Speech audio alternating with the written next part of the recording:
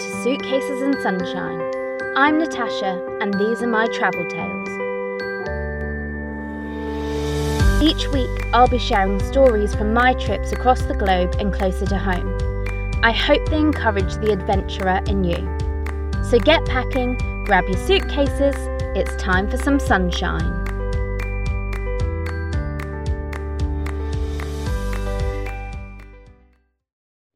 This week on Suitcases and Sunshine.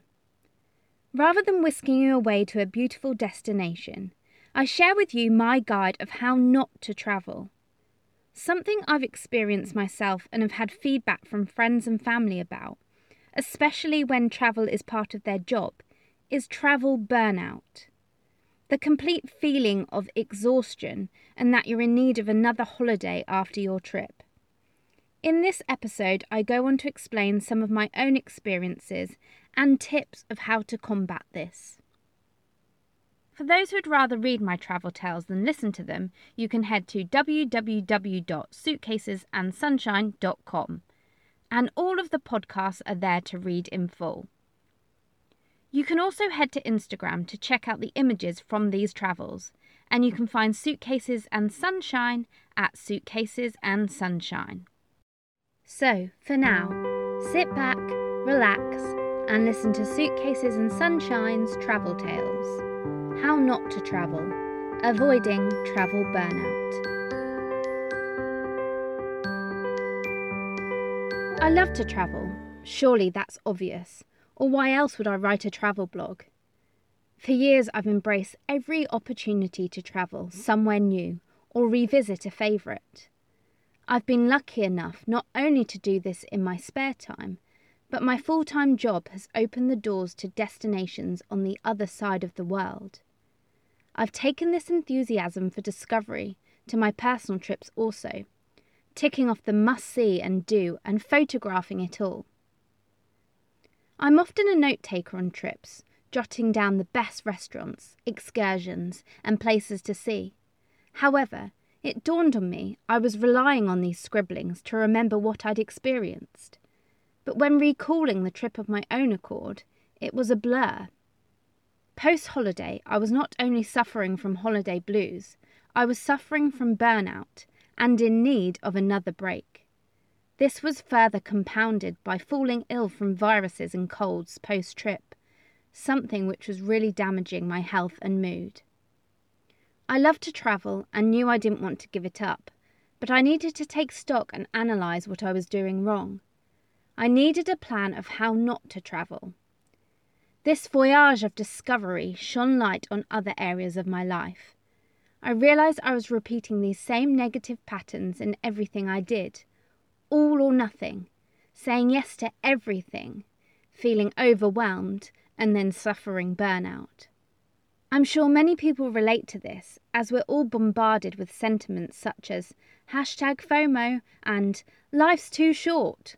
Although meant to motivate, they not only exasperate the situation, but encapsulate the feeling shared by many of trying to do everything and be everything to everyone. How not to travel isn't as easy as just giving up and saying no more. It requires planning. In the past, I've shied away from being a planner in favour of spontaneity. However, after hearing Matthew Vanderput's talk at VidCon with emphasis on planning resulting in time saving and efficiency, I knew it was something I wanted to be part of. I'm still learning, but have created a few steps to help avoid it all getting too much. Plan what you do and plan what you don't do.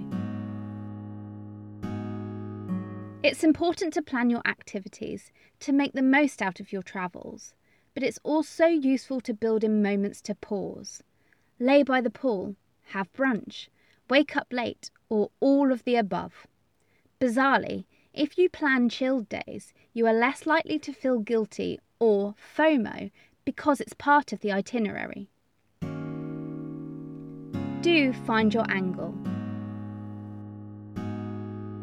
On a 16-day trip to Asia, I travelled to multiple destinations, experiencing food, sunsets, museums, beaches and more.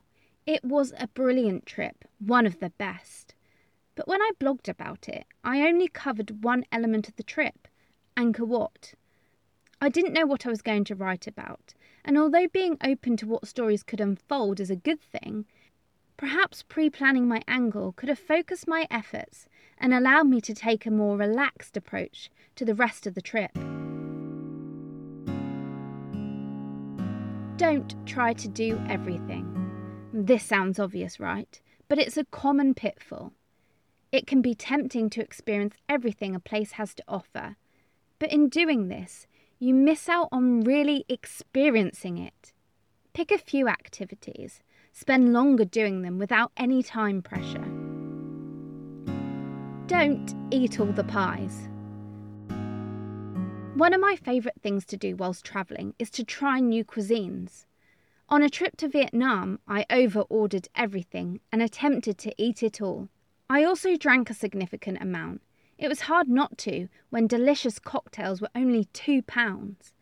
However, it shouldn't be underestimated how much of a toll excessive eating and new ingredients can have on your system and impact your energy levels.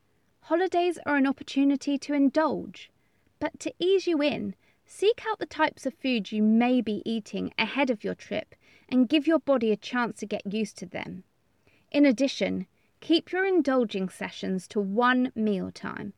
Eat light the rest of the time and drink lots of water. Don't overpack. This is a good rule in general, but especially when you're covering multiple destinations in one trip.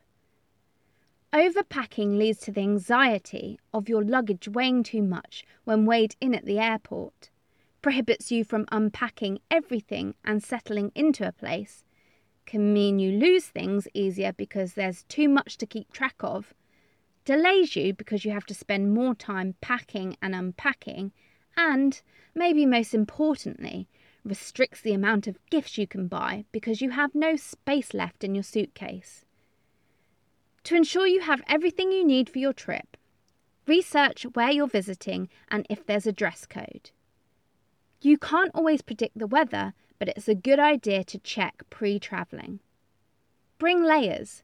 That way you can wear them all if it's cold and only one item if it's warm. Pack in advance.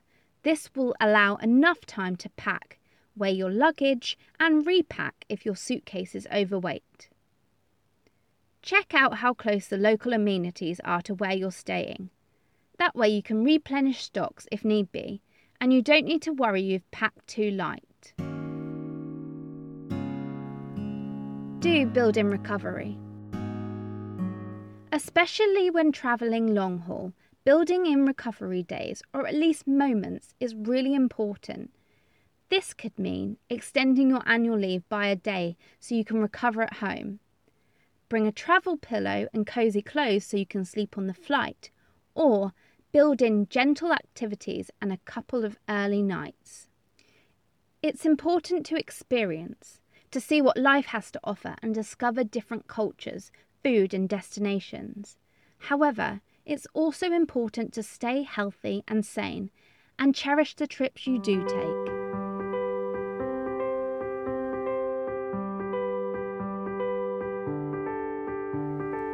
Thanks for listening to Suitcases and Sunshine. Please make sure you rate and review this podcast, share it with a friend, or leave a comment on Instagram at Suitcases and Sunshine. If you're interested in sponsoring this podcast, contact me, Natasha Walsh, on Suitcases and Sunshine's Instagram, or any of our other communication channels. Until next time.